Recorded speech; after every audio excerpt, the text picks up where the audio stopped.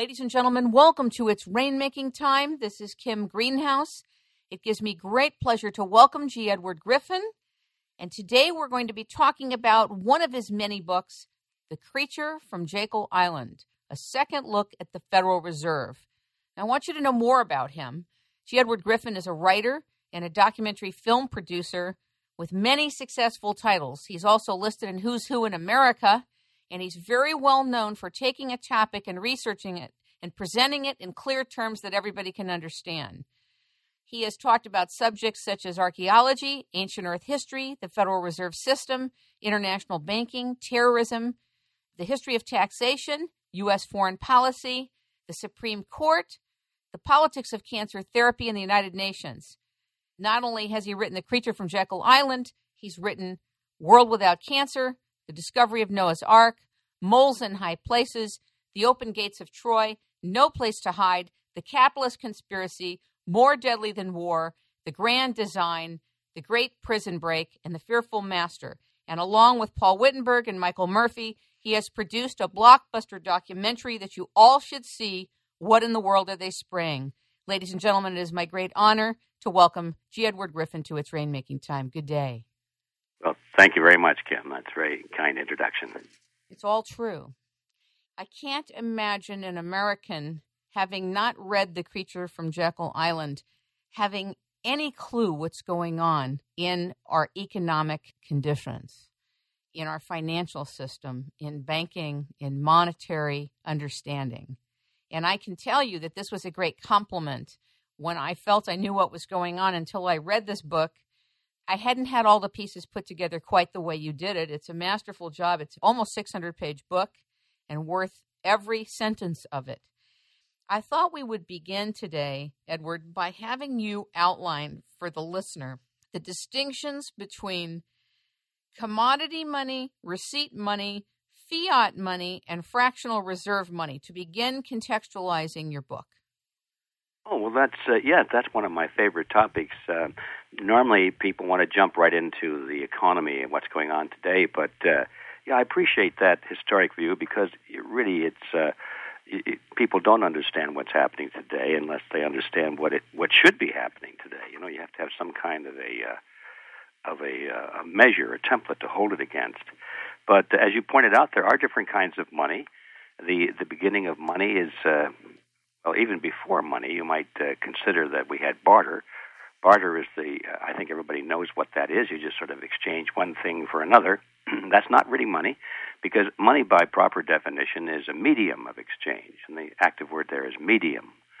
So money is something that is used in this transaction between two or more people, not for its own self, but as a medium of a means of getting to something that they want. Now, that doesn't mean that the money itself should not have intrinsic value, which it should have. We'll talk about that in a minute. But the point is that with barter, there is no medium of exchange. It's just an exchange. So that's not really money. But then when you finally come to the next level, it's commodity money, and that's money which itself has value, and people may take it not because they have a use for it immediately, but they know that it has value, and somebody else will accept it. And I think that probably the best example of that throughout history has been, food. In particular, cattle. We know historically that cattle have always been useful as a medium of exchange. That's why people have more cattle than they really can use. They don't necessarily use 100 head of cattle, but they're very happy to have 100 head of cattle, because if they want to buy something of great value, they can always use their cattle to give to somebody else, and then they'll have an extra 100 head of cattle, and they can use it, and so forth. Anyway, so cattle and wheat and food of all kinds is an excellent kind of commodity money. And then finally, throughout history, people began to turn to other things as a commodity money that was a little more durable. Cows die, they get sick, and they get old, and so cattle are fine, and wheat is fine, but it rots and so forth, and it can get mold and so forth. So they began to use metals as money when the art of refining metals was advanced sufficiently to make really good metals, and they were used initially for weapons of war, unfortunately, but that's one thing that historically man has always been willing to prize very highly, is whatever gives him an advantage over his competitors. So in the beginning, they were simple shields or spearheads and daggers and swords and that sort of thing. But because metal was used in warfare, and then later in jewelry and artistic things, it was prized, and people were very happy to have more metal on hand than they could possibly ever use, because they could exchange it. It was a medium of exchange, and that was just a natural evolution. And this happened everywhere in the world, in all societies and all cultures. And of course, eventually, the end of that process was when they began to figure out how to use the metal put it into little identified quantities of bars of metal or bullion quantities. And then finally they made them round and they called them coins, and that's how coins all began. So coins became little bars of money, and people were very happy to exchange them, especially when they found out that they could refine gold. And silver had great value, great demand all over the world, and in small quantity. So then that's how gold coins came along. And so then that's pretty easy to understand.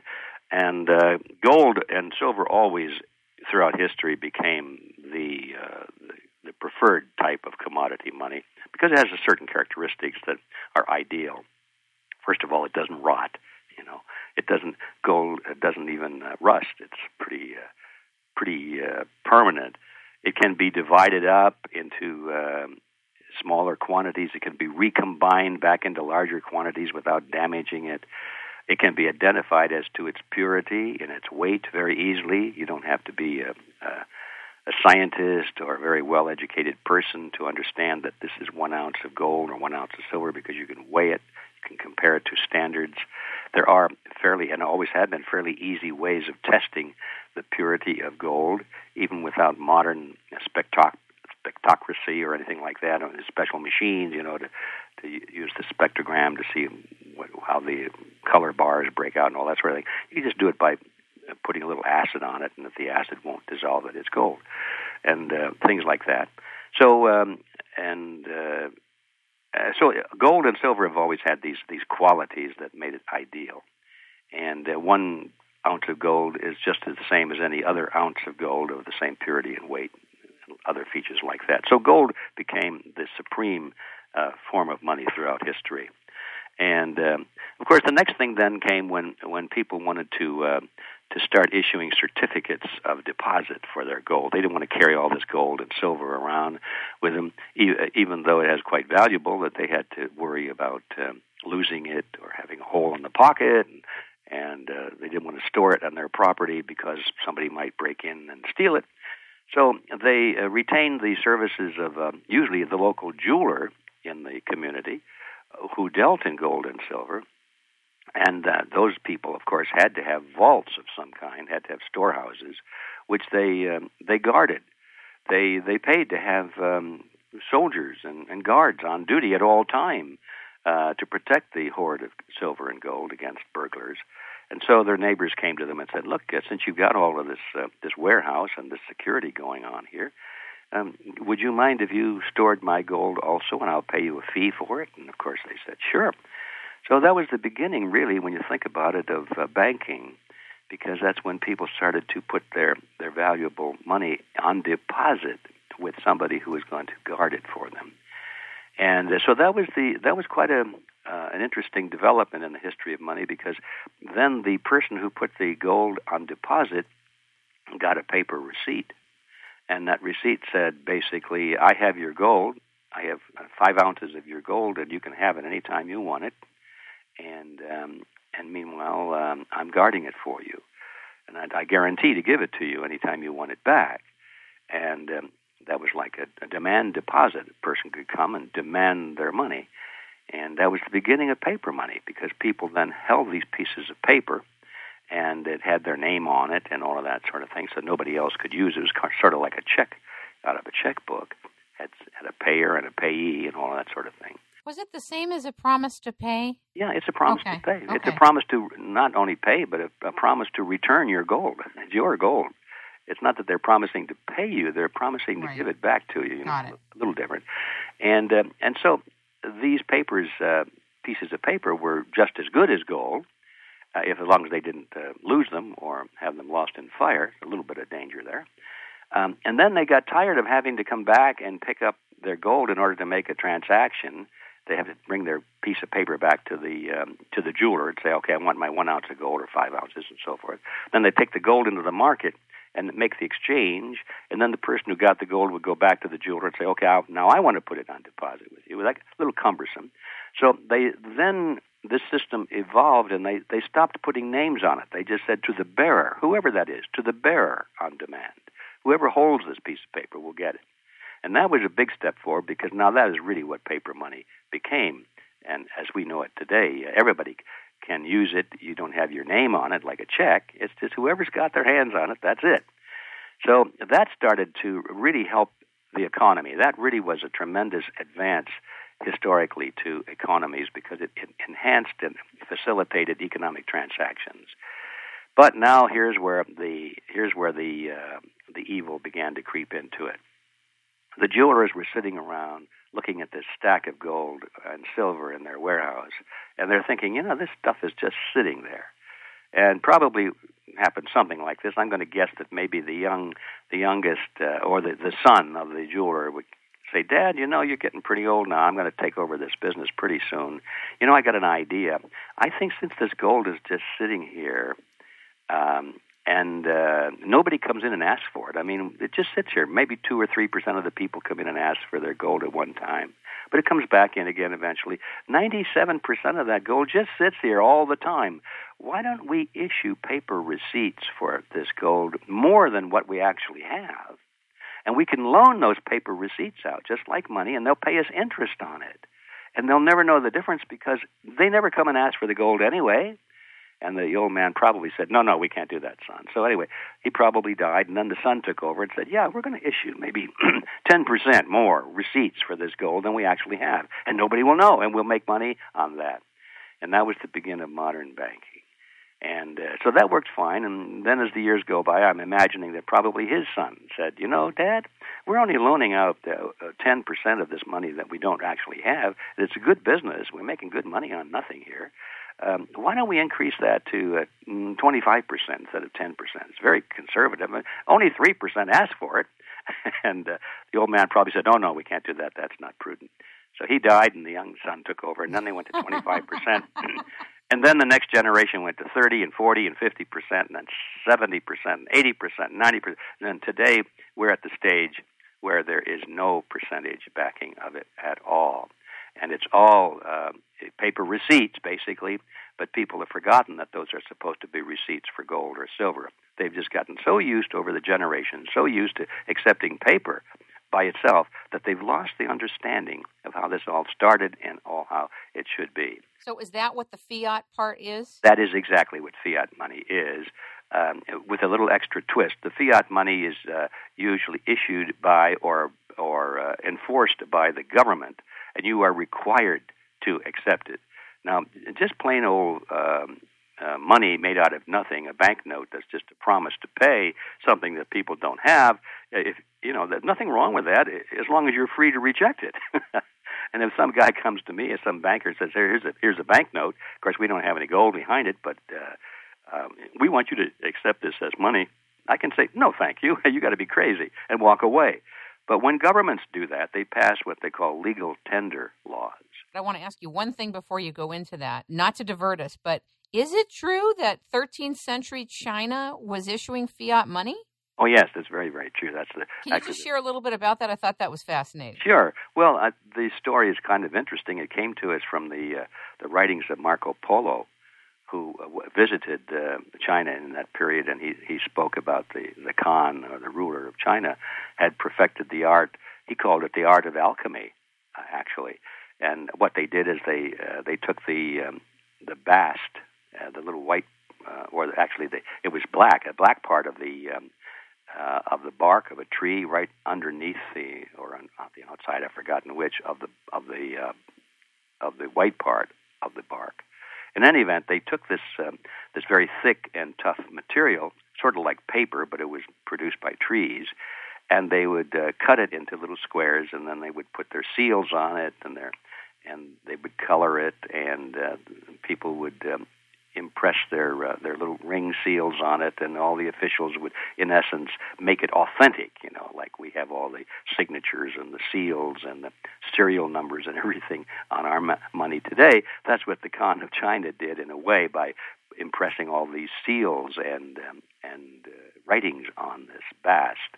And then they issued them in various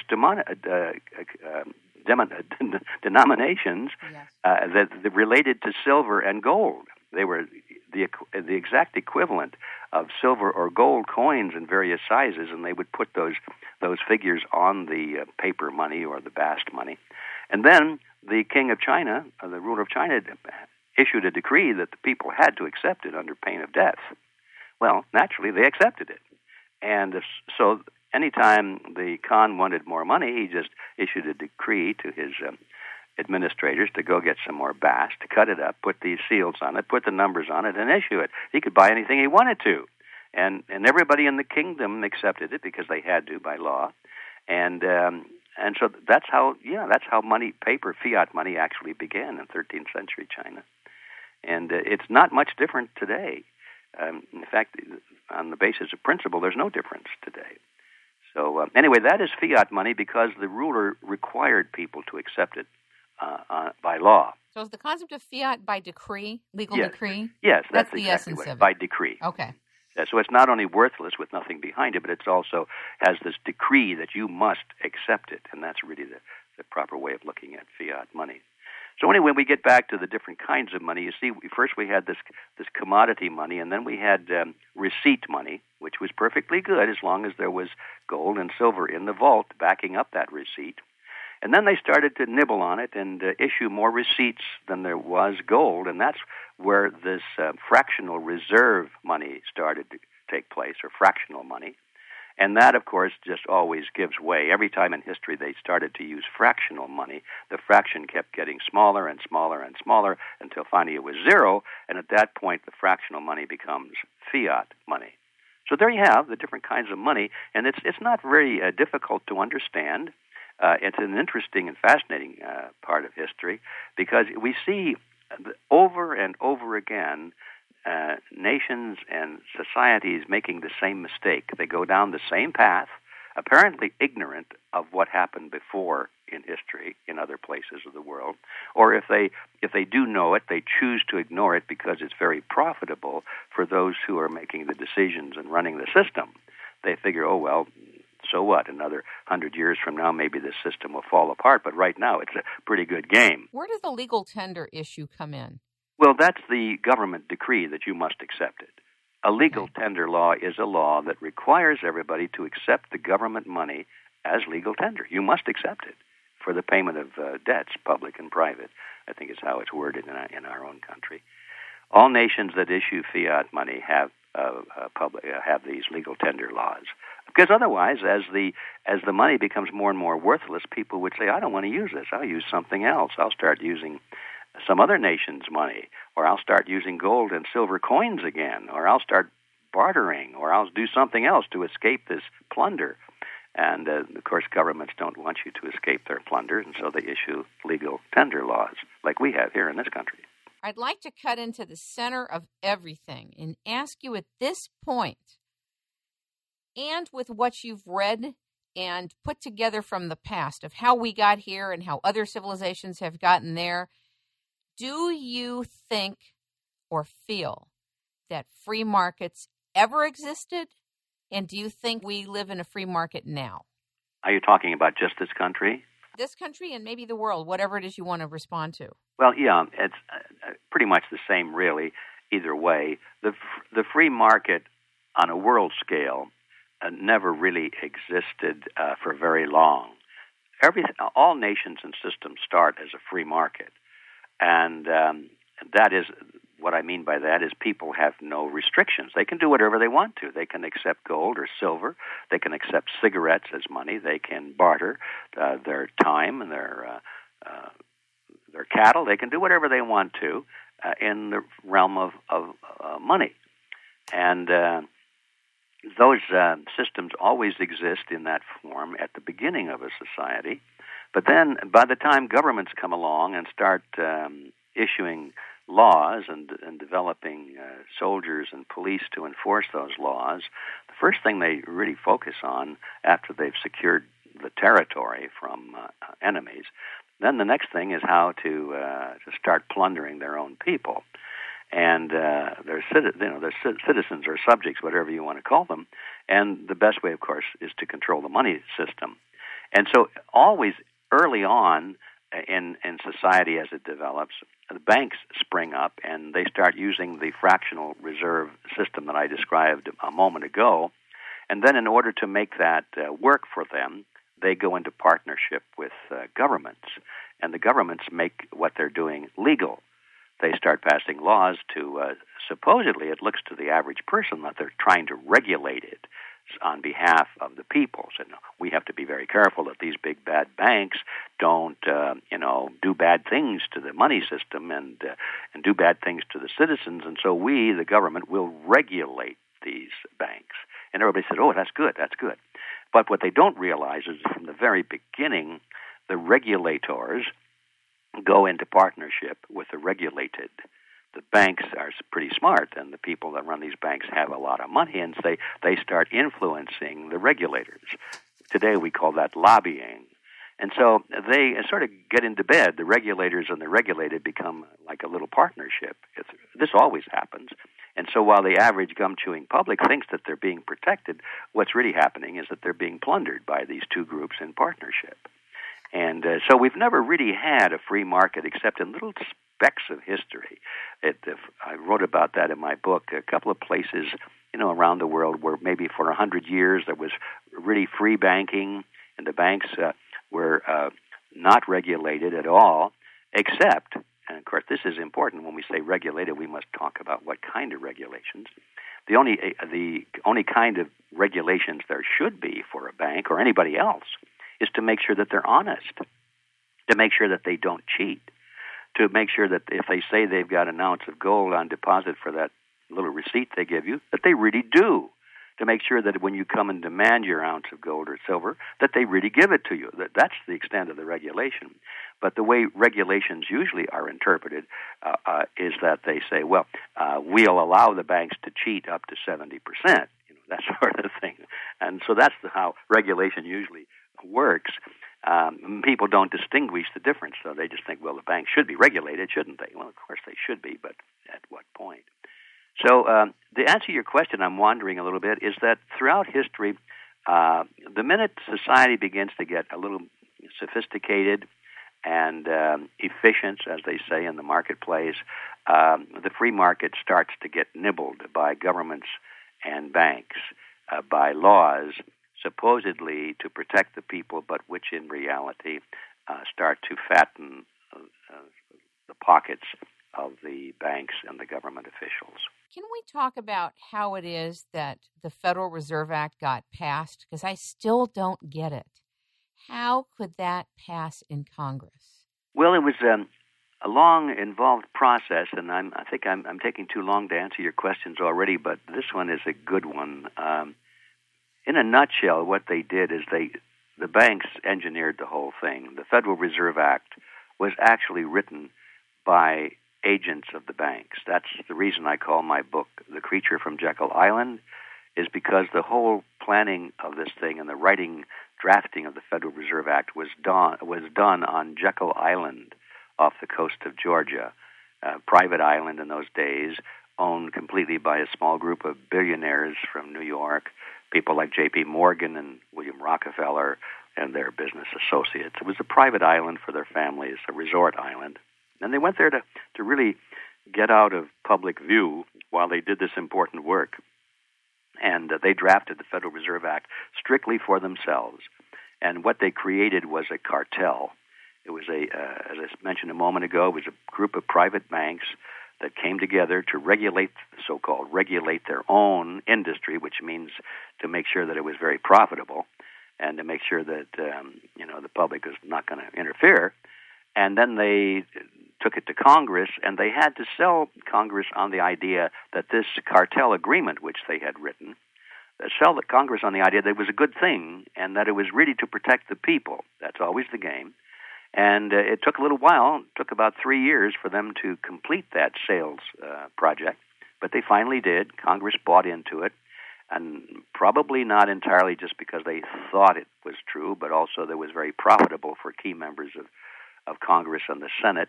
They were bribed, literally. They were pork-barreled in a way. They're given tremendous advantages. A lot of these guys were beholden to the banks. They had business ventures that depended on credit from these banks. Do you think they understood the Federal Reserve Act? I doubt it. Many of them read it. I doubt it. I think it pretty much in those days is what happens today when they have these bills. The legislators don't read them, or if they read them, they don't understand what they're reading. You see, we get this false idea that when people go to Congress, they suddenly become good guys, that they're really there to help us, because we elected them, right? So they must be good guys. We wouldn't vote for somebody who had an ulterior motive. We wouldn't do that, so they must be good. We voted for them. And it's stupid, because most of these politicians go there because they know that there's a killing to be made somehow. They know that once they're elected, everybody wants their favor, and they're willing to give them deals and make life very easy and profitable for them. And that's always been true. And so, to answer your question, I don't think most of them really cared that much. But I also don't think that they understood exactly what they were doing. I don't think they understood banking. I don't think they understood fractional reserve banking. Or money. Or money. They just didn't understand. They're the politicians. What do they know? All they know is that, my fellow countrymen, you elect me and I'll make life good for you. That's all they know, So they passed it, and there was a lot of shenanigans that went on to get them to pass it. The public also had to be convinced that it was a good idea. And so these bankers who drafted the bill, did a lot of things that were very clever. First of all, they started to form little committees at the local level. In almost every major community and city in the United States, they had employees of the banks or employees of the corporations which were beholden to the banks form little committees, as they were called, on behalf of monetary reform. And these people who were nothing but just paid agents of the banks would form these little false organizations, and they'd write letters to the editor, and they'd put out posters and handbills and say, we're going to have a meeting and discuss this and this. And this was going on all over the country, and it looked like there was a grassroots movement on behalf of this banking reform, as they called it. Always reform, And so they did that.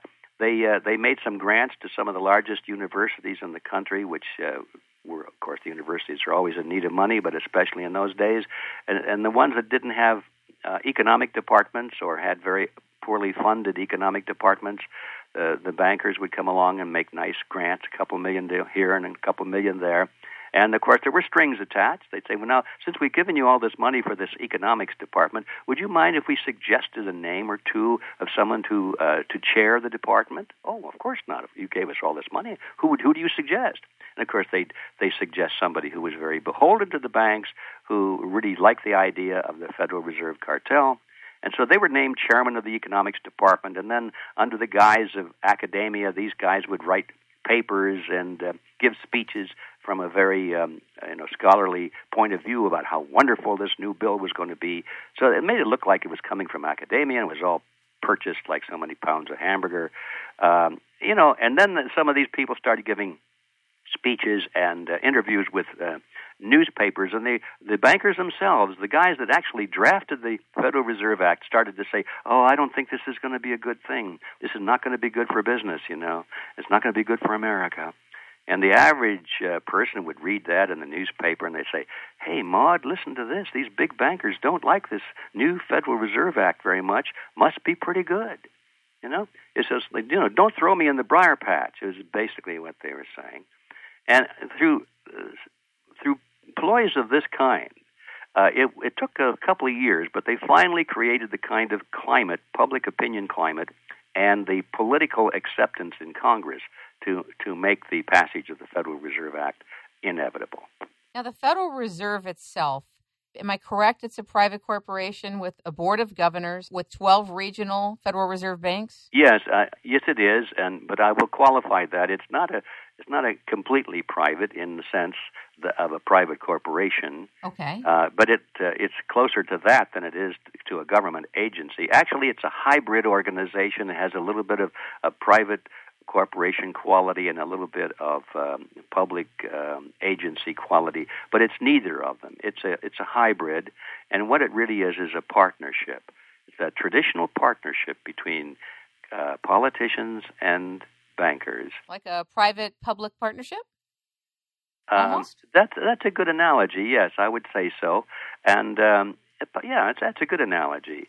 And but the thing is, it's not really subject to the will of the people. If you noticed in the hearings that we see on television lately, sometimes the chairman of the Federal Reserve would go sit there, and he's being grilled by various congressmen, and it looks like the congressmen are really in control because they're asking the questions, and the Federal Reserve chairman is sitting there squirming a little bit and giving answers.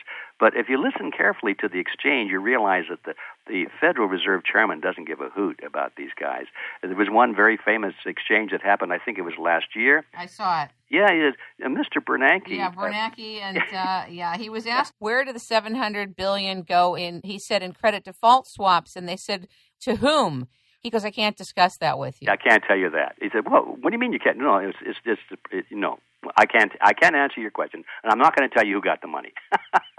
Well, there it was. If you're just listening to what's going on, the Federal Reserve System does not have to answer to Congress or anybody else. And people would say, well, the president appoints the Fed chairman, doesn't he? Well, does he? That's a good question. When you really look at what happens, do you suppose that the guy that's elected president ever selects the Federal Reserve chairman from a list of names of people he already knows? No, they never know these people. They select the chairman from a list that's provided to them by the banking committee or, more importantly, by the donors to their campaign. You know, when a person gets the endorsement of the Republican Party or the Democrat Party, they don't just walk in and say, well, gee, thanks a lot, fellas. You know, there's a negotiation that goes on. They say, look, Mr. Brown, we like what you're doing here. We don't agree with everything that you're doing, but we like your basic policies. And we're thinking that we may throw our support behind you. And if we do that, you know, we can probably make you president. Now, if we do that, would you be willing to agree that we can appoint or give you the names and you make the appointment from the list we provide of the Secretary of the Treasury and the Secretary of Defense and the Secretary of State and the Chairman of the Federal Reserve System? And Mr. Brown says, that's a no-brainer, sure. So actually, you see, the president does not appoint these people. Right. I think that a lot of us get that now. Yeah, these people appoint the president. It's the other way around. I remember watching Greenspan in an interview where he said, we're not answerable to anybody. Right there. There was no hiding it. There was no shame about it. It was right out there. Oh, no, they play it as a virtue. They say that, you see, we're above politics, they say. Well, which is true. They are above politics, but that doesn't mean that they're pure. Being above politics, they can still be the mafia. They're above politics. I want to read you something in your book on 218 on the Rothschild dynasty, which is a mind-blowing statement, and it's by Mayer Amschel Rothschild, who's quoted as saying, "Let me issue and control a nation's money, and I care not who writes the laws." Biographer Frederick Morton concluded that the Rothschild dynasty had conquered the world more thoroughly, more cunningly, and much more lastingly than all of the Caesars before or all the Hitlers after them. If that isn't profound. Well, that is profound, and that is just exactly how profound this topic is. People do not realize the importance of money.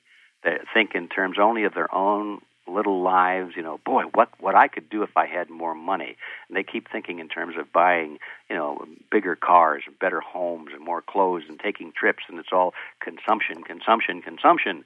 What they don't realize that is on the world stage, the international financiers are looking at control over nations and over the world. All activities. Can we discuss Cecil Rhodes for a minute? I want to discuss a couple of the players that have really determined the landscape, the mechanisms, and the conditions that we're living in today, actually. And I was wondering if you could talk about Cecil Rhodes, his 19th century fortunes, and what came out of his work. Well, you hit right to the core of some very important issues here, Kim. Thank you. Well, you do. We're at the jugular. You do. We're at the central nervous system here. Yeah. Well, now, see, what we're talking about here is very controversial because you cannot talk about this without using the word conspiracy, and that causes a knee-jerk reaction. I'm not worried. Let it roll. It's okay. But some of your listeners might. They'll say, oh, there's another conspiracy theorist talking about this and so forth. Well, actually, what I have prepared a talk, which I've given a couple of times, and one of these days I think I'll probably release it on video. But anyway, the title of the talk is A Conspiratorial View of History as Explained by the Conspirators Themselves. And the point of that is that when we speak of conspiracy, if we just restrict ourselves to what the conspirators say, and if they call it a conspiracy, and if they explain how they're going to do it, well, then, what can you say? Is that a theory anymore? No, it's not a theory. It's a conspiracy history. And that's what we're really talking about. And so getting to your question, people know the name Cecil Rhodes, probably more in Europe than they do here in the U.S., but Cecil Rhodes was the former commissioner of South Africa, one of the wealthiest men in the world. This was the turn of the last century. He had acquired control over most of South Africa's mineral reserves, the diamond mines and the gold and everything, and amassed a huge fortune, probably one of the greatest fortunes the world has ever seen, even including today. Okay, that's historic fact. That's not theory. And but what they don't know is that when he died, and he wrote a series of wills, I think there were 7 altogether, the bulk, not the bulk, the totality of his fortune did not go to his family.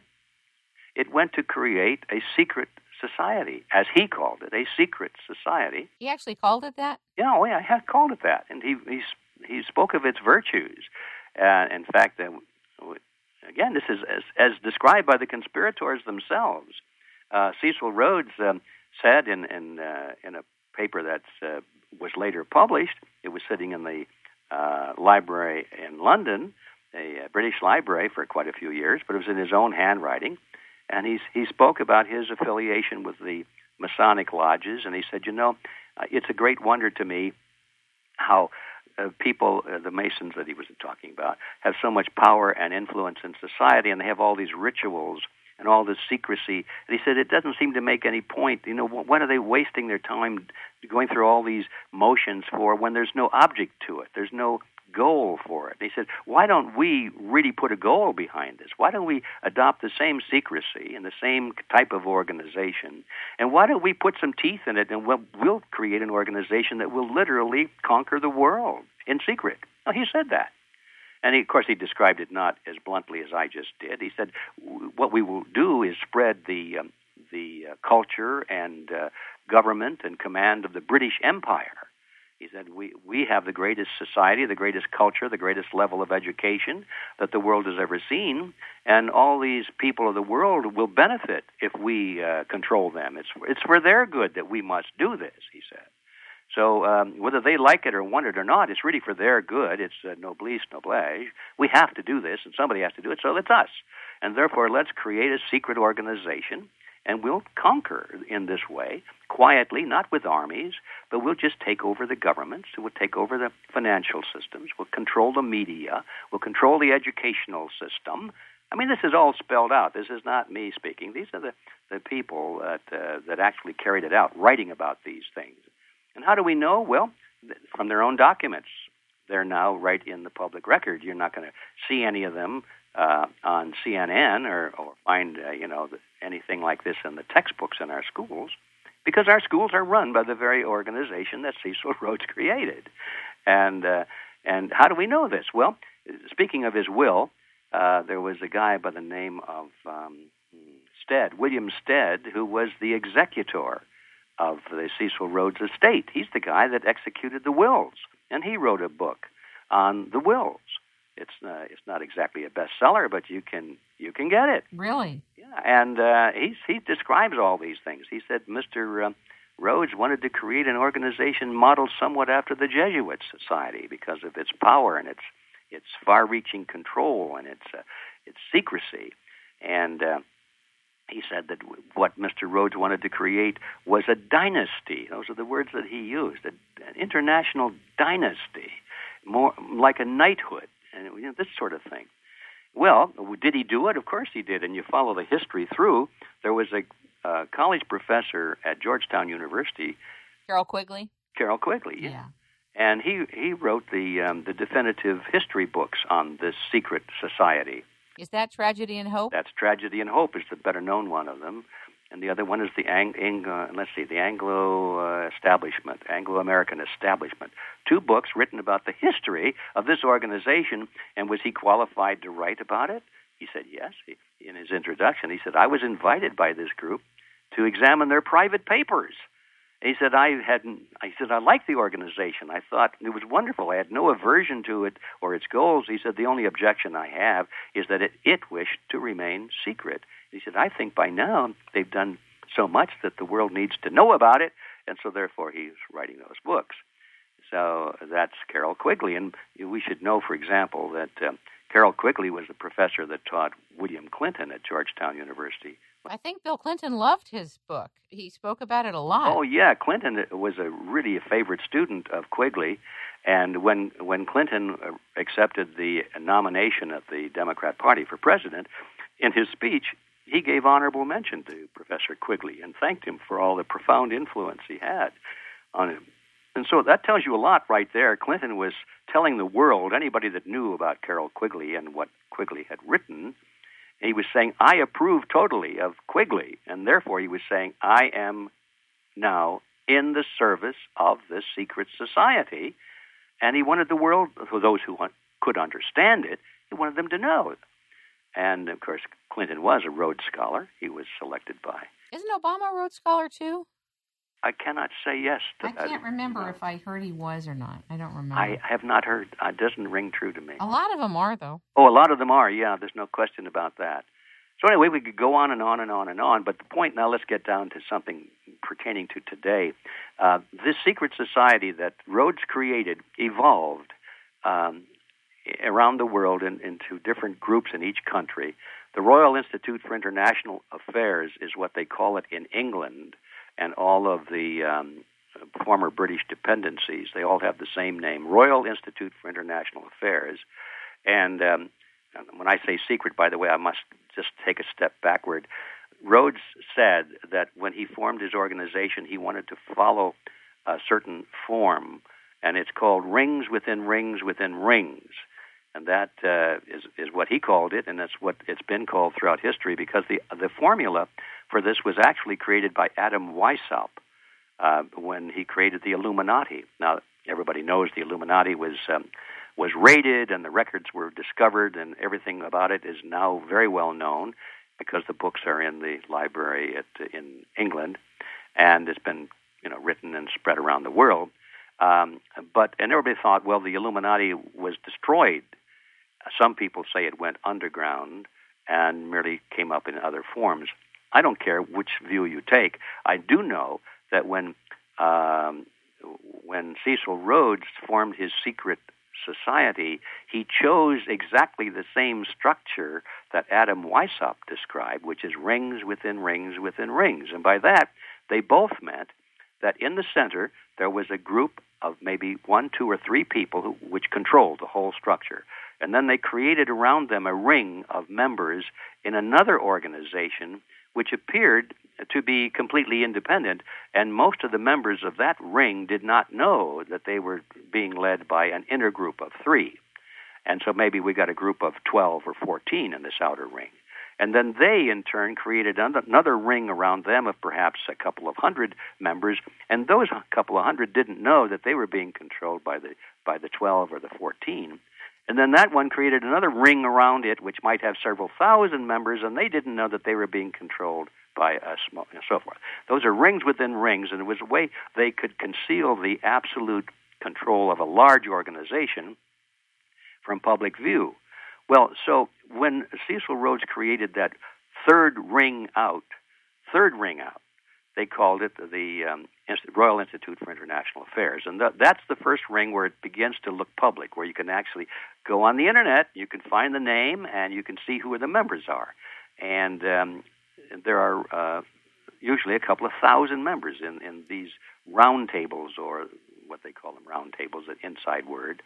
But it's one of the larger third ring out structures of the secret society.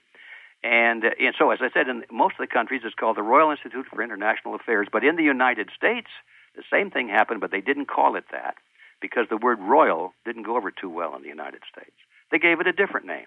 They called it the Council on Foreign Relations. It's the same group, except in this country, it's the Council on Foreign Relations, and the chief sponsor and director of it when it was first created here was J.P. Morgan. Okay? And this is all coming from the books and records of the people themselves. This is not a conspiracy theorist speaking.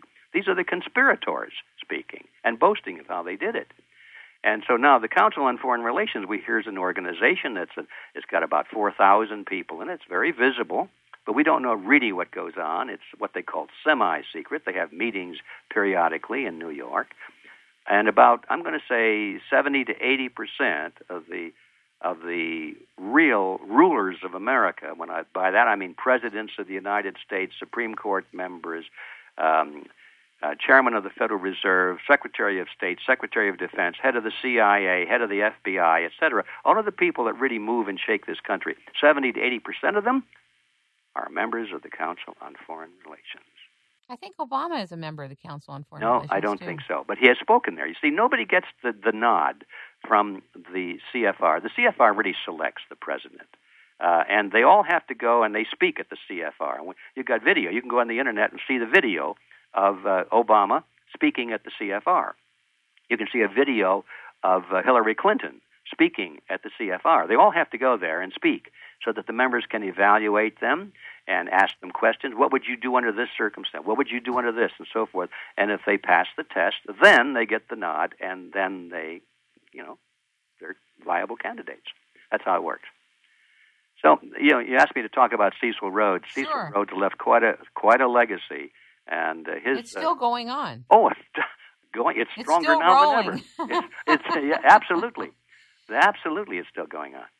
Is it true that J.P. Morgan was an agent for the Rothschilds and that John D. Rockefeller really didn't like him? And then they eventually did some deals together, but there was competition early on. Well, I don't know about the John D. Rockefeller not liking him. John D. Rockefeller was not welcomed by J.P. Morgan, is what I read. Yeah, well, I think that probably was true because they were competitors, but by the time they created the cartel, the banking cartel called the Federal Reserve System, they were working jointly because the Rockefeller banks and the Morgan banks were all joined together at the Federal Reserve. See, that was the reason for a cartel, is to bring competing components together. So they stop competing and start working together and provide a unified front against the public. But I can say with absolute authority that J.P. Morgan was an agent for the Rothschild banks. No question about it. And all the historians of Morgan have written about that. Morgan, of course, could not have survived the Great Depression in the United States without money from the Rothschilds and the Bank of England. When all the other banks and lending houses in the United States were folding, Morgan was able to get unlimited supplies of money and credit from the Rothschild group, and that's the only reason Morgan suddenly moved way ahead of the pack and became a dominant force when all the others were falling behind. And Morgan was an agent, no question about it. Maybe that's too strong a word, saying agent, but he was kind of an instrument, a front, or something like that. A couple other things I want to talk about with you. One is the Mondrake mechanism. Now, I know that this gets into incredible detail about the function of the machine, having to do with not only fiat money, but fractional reserve lending. And I wanted to find out why people talk about using gold or silver as money. There's this limited supply argument. Well, let's start with that one. Okay. I'm a gold bug, too. I think that everybody should be a gold bug in the sense that if you want to if you want to preserve the value of your work, in other words, if you have saved some money, and you want what you've saved to be worth something 10 or 20 years down the line, in other words, if you really want to save it, you've got to put it into something other than national currencies, because national currencies all around the world are constantly losing their value by the minute, especially here in the United States right now. Today, a dollar, because of this Federal Reserve game, a dollar will buy what in 1913, when the Federal Reserve System was created, it would cost 3 cents. So, a 3 cent package of gum in those days, I guess today, costs $1. It's the same gum. So what happened? Did the gum get more expensive? Not really. It's just that the dollar became more worthless. The thing that held its value was the gum. But the dollar lost its value, and that's the trick of inflation, of course. So if you're saving, you work very hard, and you put say 5 or 10% of your savings aside every week or every month, and you say, boy, this is what I need when I want to retire, or when I want to quit working someday and travel around the world, or whatever you want to do with it, and you put that money aside. You don't want to put it somewhere where it's losing its value at that rate, because by the time you do retire, it'll be worth 3 cents again. So, if you want to protect the worth of what you've saved, you've got to put it into something other than national currencies. And I can't think of anything better than gold or silver. The thing is, though, that there is this argument that sounds reasonable, that there's not enough quantity of gold and silver to transact inside of. So what do you propose in terms of how we function? Well, to me, that does not sound reasonable, because I think anybody that says that does not realize that the value of gold, one of the values of gold, is that it is limited in supply. I mean, if you keep expanding the supply of gold, then it becomes, you're doing the same thing as with expanding the supply of paper money. The value of gold is that it is limited.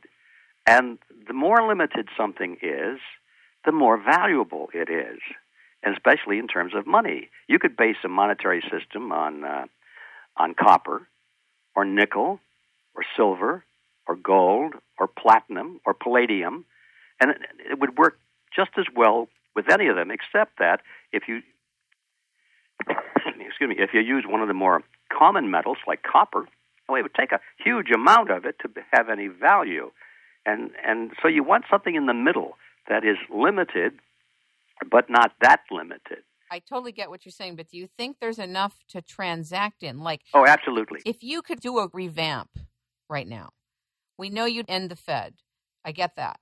And there's other types of major reform that you would do. But in terms of instituting a metals transaction universe, what would you do? I would get the government out of it. That's all you have to do, and let the free market take over.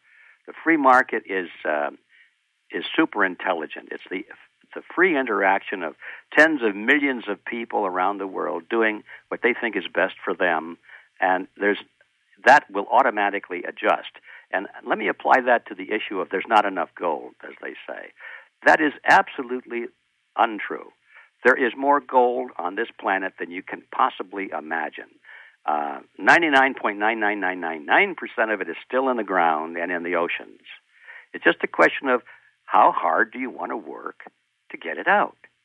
And as the demand for gold goes up, and you can buy more and more with it, like it's happening now, why, all of a sudden it becomes more interesting to work pretty hard to get it out of the ground. And so the supply starts to expand. I can speak from experience on that because a few years ago I got intrigued by a little gold mine up in Montana, and I decided to invest in it. And I went up there and I was poking around, listening to some of the people, the local people, and the message I got was, these mines have been sitting around here pretty much useless for 20 or 30 years because the price of gold had been pushed down. But now that the price of gold is going up, why, there are miners all over these hills, and they're digging it out and so forth. This is how it works, you see. When the price of gold goes up, the miners go into the field and start digging it out. The quantity expands, and the price comes back down again because, it's supply and demand.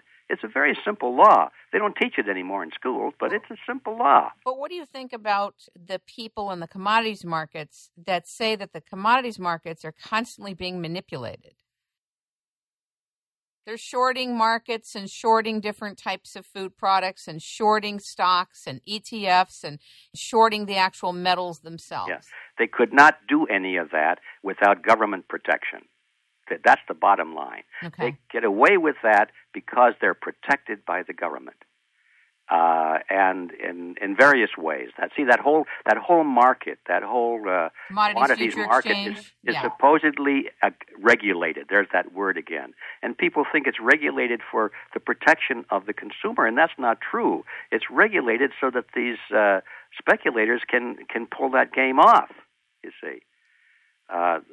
It's true. There is a lot of manipulation, but even that cannot go on forever. Right now, for example, the world's supply of silver has been going down every month. I've been watching it for years, and it's now almost to the point where the demand for the use of silver is, of course, bigger than the production of silver. Right, the above-the-ground supply, correct? Above-the-ground supply. And that reserve has been dwindling, so now I don't know what it is, but it's almost invisible. So that means they can't play that game much longer. The free market, or as they say, the gods of the copybook headings, always return. And when that happens, the game is over for the speculators, and so they go out of business. That's what's happening to some of these banks. They're being called upon to deliver on their false promises, and they can't, and so they go to government, and they say, hey, bail us out. We're going to go bankrupt. You don't want us to go bankrupt, do you? That's bad for America. And so the Congress steps in and says, yeah, we'll vote you another $100 billion. So the taxpayers cough it up, you see. That's the game. If the government would just stay out of it and let these bullion banks who are cheating, let them fail, then the market would take over and everything would be fine. But right now, the crooks are protected by government. And that's the whole message I'm trying to deliver here. The free market will take care of it. But right now, there's nobody in Washington that's the least bit interested in a free market, because under those conditions, they don't have control over people or over industry, and they don't make profits. So that's the game. And there's one more thing. I'm glad you brought this up, because some people argue that, well, who would want to base a money system on gold? Because, the bankers own it all, and they're just playing right into their hands. They've got all the gold.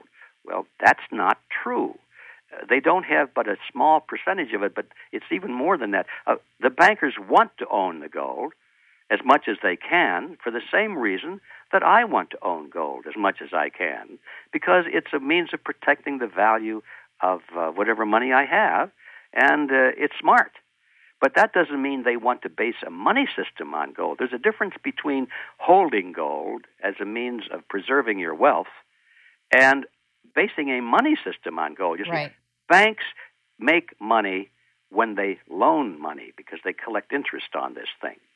Okay, so if you limit the amount of money that banks can loan, then you're limiting the amount of interest that they can charge, and you're limiting their profits. So if the only money they can loan is what already exists in the form of gold or silver in their vaults, boy, are they cut off a lot. They can't just create millions or billions or trillions of dollars like they're doing now and loaning it to the government and collecting interest on it because they don't have it. Do you think that in our modern world, credit is a good thing or a bad thing at this point? I think I know the answer, but I want to hear you. Well, I think credit is a good thing. If it's based on a free market principle. Credit is nothing wrong with credit, but it's when what we have now is they call it credit, but it's not. It's not credit at all. It's what is it? It's uncollateralized credit. Uncollateralized credit, and even that is okay up to very small amounts of prudent amount, but it's counterfeit. That's what it is. It's not credit. It's counterfeit. That's the word I'm looking for. They're actually creating this money. They're not lending money based on credit. They're creating it out of nothing. Right, and they're adding to the money supply. Exactly. And I understand if the M3 or the money supply is severely expanded, this will cause inflation. Yes, that's true. You say that inflation is a hidden tax. Why? Well, when the money supply expands at a rate faster than the expansion of goods and services, now you have this disparity, and it's the old issue of supply and demand kicks in, and if the supply of money just expands faster, then that means its value goes down. For example, I like to use the soup pot analogy. Imagine we got this big pot of soup here, and that's the money supply. And the money supply is really determined by the number of, let's call it bean soup. So the number of beans in that pot of soup. Let's say there's 1 million beans in that pot of soup. So that's the value of that money supply. Now, a politician comes along and says, well, we don't have enough money. This economy needs more money. So they decide to get a hose and they start pouring water into the pot. They double the quantity of the liquid in the pot. So look, we just doubled the water supply. I mean, doubled the money supply. Our bean soup, now we've got twice as much bean soup. Well, it's true, they do have twice as much bean soup, but they still got the same number of beans. So the nourishment value of the soup, the real value of the soup hasn't changed, just the quantity of the volume of it. And so if people want to stay alive on this bean soup, they have to eat twice as many bowls of it as they did before. So they don't gain anything at all. That's a great analogy. And so what they're really doing is just expanding the money supply by increasing the volume of the water, but not the beans. So, Edward, what do you propose to catalyze more trade? If we don't have the available credit, which is really fiat credit, it's not really credit, it's, what did you say? Well, it's counterfeit. It's counterfeit. How do we expand trade? Right now, a lot of people can't even get loans for their cars, even though the cars function as a form of collateral. And a lot of people can't get trade lines. A lot of the banks are not allowing credit to be issued. Won't that impact commerce for the worse on one hand, but it will prevent the exploitation of this counterfeiting on the other? Well, I think what you said is true, but hidden behind that issue is the larger issue, which is, are we in charge of that?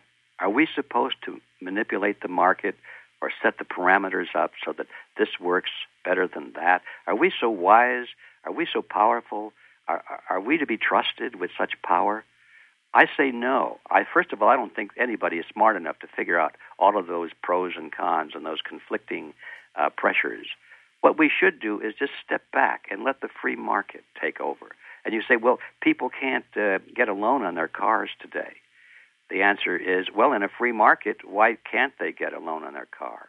And that's because, well, the interest rates are automatically suppressed too low, so the lenders don't want to lend it because they can't make enough money on it. And why is the interest rate so low? Well, it's because the Federal Reserve System, in partnership with the government, has decreed that the interest rates be low right now in order to bolster the economy. Well, instead of having just the opposite effect, you see. So in other words, they made a mistake. These wise men are always figuring things out and doing it wrong. So get the government out of it. Let the interest rates go up. Oh, well, the interest rates went up. That means fewer people will want loans. Okay, fewer people should want loans. Well, maybe they can't pay that much for the car. They won't sell as many cars. Okay, let the free market determine maybe they need to produce fewer cars, or maybe they need to lower their profit margins, or maybe they need to start paying lower wages to their employees. Well, the employees won't like that because the wages now are fixed by law, and they can't live on that little money. Well, of course, so therefore they don't have jobs and so forth. You see, it's just a never-ending thing. The more you try and regulate the economy or the money system, one decision leads to two more that you have to make in order to cover the problems with the first decision. And you'll never figure it out, and it'll always wind up like it's winding up today, which is in total chaos. And so I say that the answer to all of these things is to let the free market take over. And now there will be some major adjustments, probably a lot of chaos, a lot of suffering, gnashing of teeth. But it will recover, and when it does, it'll be a beautiful system that'll work flawlessly, or close to it. But if we don't do that, there'll be a lot of suffering and gnashing of teeth also, as there is now, and the system will just continue to dip until the point we have no system at all. We'll be living basically in a totalitarian regime, a command economy, where the only way you can buy or make or sell anything is with government permission. It's getting closer and closer in terms of the mechanisms for impacting a scenario that could look like that. Yeah, that's where we're headed. And we have to go one of two directions. You can't sit in the middle. We're either going to totalitarianism or we're going to the free market.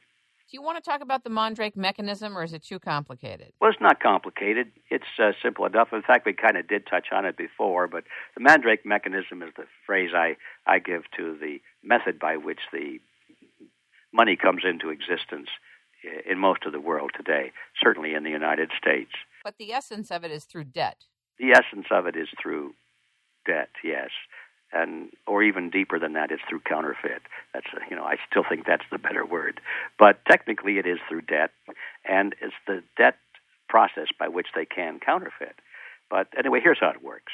I mentioned before, Kim, that the Federal Reserve System is really it's not a private organization. It's not a government agency. It's a hybrid group. It's a cartel in partnership with the federal government. But there are these two elements. It's a partnership, government and banks. And so they each have to benefit somewhat, or they wouldn't be in this partnership. So let's see how the government benefits first, and then we'll look and see how the banks benefit from this. The government benefits because under this system they can get any amount of money they want at any time without having to go to the taxpayers directly, without having to raise the obvious taxes. As I mentioned before, the result of this is inflation, which is an indirect tax, but people don't see that. They don't realize that inflation is a tax, or they don't realize who's doing it to them, so they just suffer it through. Whereas if they got a tax bill in the mail, there'd be a revolution. So that's why governments do not like to raise taxes. They like the Mandrake mechanism. So here's how that works. Let's say the government is spending another $1 billion today that it doesn't have. Well, how does it get it? It tries to borrow it from investors. You and me will buy bonds or notes or bills and so forth, treasury bonds, or they'll sell these bonds to other governments or to central banks or to investment companies, retirement plans and that kind of thing. And that's how most of the money that the government borrows traditionally has come from. But now, especially now, that source is drying up. Nobody wants to lend anymore to the federal government because they're really beginning to wonder if they'll ever get paid back in anything that's worth anything, because the dollar is losing its value so quickly. Why would you lend $1,000 now to the federal government expecting to get back $1,020 in a year, when you do get it back, it'll only be worth $322, you see. So that's why people are increasingly resisting the idea of lending money to the government. So what does the government do? They go down the street to the Federal Reserve building. They walk in. Let's say the Treasury official walks in, and the Federal Reserve officer says, "Good day, sir. What can we do for you?" And the Treasury official says, "Well, we'd like to borrow another trillion or $1 billion today." The Federal Reserve says, "No problem." He opens up the big checkbook. Of course, it's all done on computers, but let's just imagine he's got this big checkbook.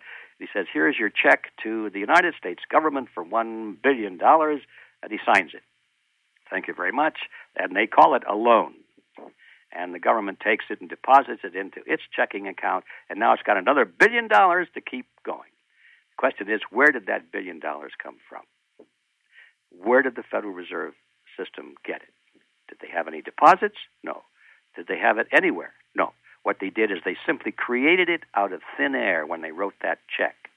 And then they pretended to loan it to the government, when actually all they did was they created it and gave it to the government, and the government agreed to pay them interest on it. So it's counterfeit that becomes a debt that they get to write off on their books. Yeah, that's right.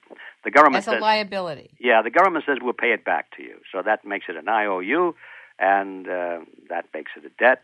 and the bank can put it on its books as an asset. If the bank loans money, so it's put on as an asset, not a liability. Well, no, Okay. The government has the liability. Right. Well, actually, when you put any transaction into your books, you have to go on both sides of the ledger, a debit and a credit. So yes, they balance each other. This gets a little complicated, but the Federal Reserve says this is an asset because the government's going to pay it back to us plus interest. But they also say it's a liability because if they don't pay us back, we've lost something. You see, we're at risk, so it's a liability. What happens if they don't pay us back? And so it's just an accounting trick, is all it is. But it does have to go on both sides of the ledger. But anyway, basically, the Fed considers it as an asset, and the government considers it as a liability. And so anyway, the point is that the money was created out of nothing, and now the government can spend that money. So let's follow, before I go there, let's just say, why would the government be interested in this? Well, why not? Otherwise, what happens if people don't want to lend the government money this month? They'd have to increase interest rates up until finally they could lure people out and lend them the money. Interest rates would go way, way up. But this way, whatever the amount of money that is a shortfall, the government's not getting it from the private sector, and they still need another $1 trillion, they can go to the Federal Reserve System, and by agreement, the Fed, as their partner, will create that money out of nothing. For example, we saw starting in 2008 through 2009, the government needs these billions and trillions of dollars to bail out the banks and bail out General Motors and to send money overseas to other banks and all of these things, and to fund this government program and fight the war in the Middle East. Trillions and trillions of dollars. Where does that money come from? Well, I can tell you, they're not getting it just from selling government bonds. They're getting it mostly from the Federal Reserve, which just creates it out of nothing.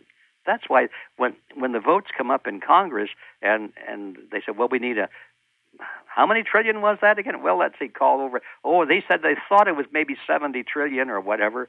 But is that a solid figure? They say, I don't know. Who cares? Just vote for it. That's really how it works. Who cares what it costs? Because they don't need the money anyway. The Federal Reserve is going to create it. Whatever is needed, it'll just be created out of thin air. See, this is how it works. So really, none of our money touches the government like the money that's created by the Federal Reserve that goes to the government. No, it's all created by the Fed. That's the point. It's all created by the Fed. In other words, our taxes are minuscule compared to what the Federal Reserve creates for the government. Our direct taxes are minuscule. Yes. The indirect taxes, called inflation, which we haven't yet seen, because a lot of this is still in the pipeline. It's rattling down the pipe. And when it comes out the other end and all that money really floods into the economy, which most of it hasn't yet, but it's going to. It's coming down the pipe. And when it finally bursts out the end of that pipe and goes into the economy and starts competing with all the other dollars that are already there, then you're going to see food prices and gasoline prices and education prices and everything just go through the roof. And that's where the tax will hit us, the indirect tax called inflation. That's why we'll pay for it in that fashion. Can you answer one last thing? This is really important. Can you explain the role of the Treasury as it was created in the beginning and where it is now? Oh, well, that's an interesting question, comparing it then and now. I can tell you that... to the best of your ability. Well, to the best... Thank you for that, because that's... I'm a little bit uncertain as to how I would make a comparison. I do know in basics the comparison is quite simple, that in the beginning the Treasury was responsible for regulating and issuing the nation's money. But you see, in the beginning, the nation's money was gold and silver coin. And so the Treasury acted more or less like weights and measures department, where the government might be called upon to standardize what is a pound, what is a foot, any weight or measure that people need so they can all work on the same scale without confusion. Nobody will be cheated. They did the same thing with money. What is a dollar? A dollar will be a certain quantity of silver or gold. So in the beginning, the Treasury was responsible for setting the value or the measurement of money as ounces. And that was a very important function and necessary function. And they were also responsible for operating the mints, which created the coins that represented that value of silver or gold. Now, today, let's jump ahead. The Treasury doesn't do any of that. The Treasury is actually more responsible than anybody in breaking down the value, the measurement value. What is a dollar today? Well, compare it to a dollar 10 years ago. Are they the same? No. What is the value? There is none. See, they've broken the description of a dollar away from any concept of value.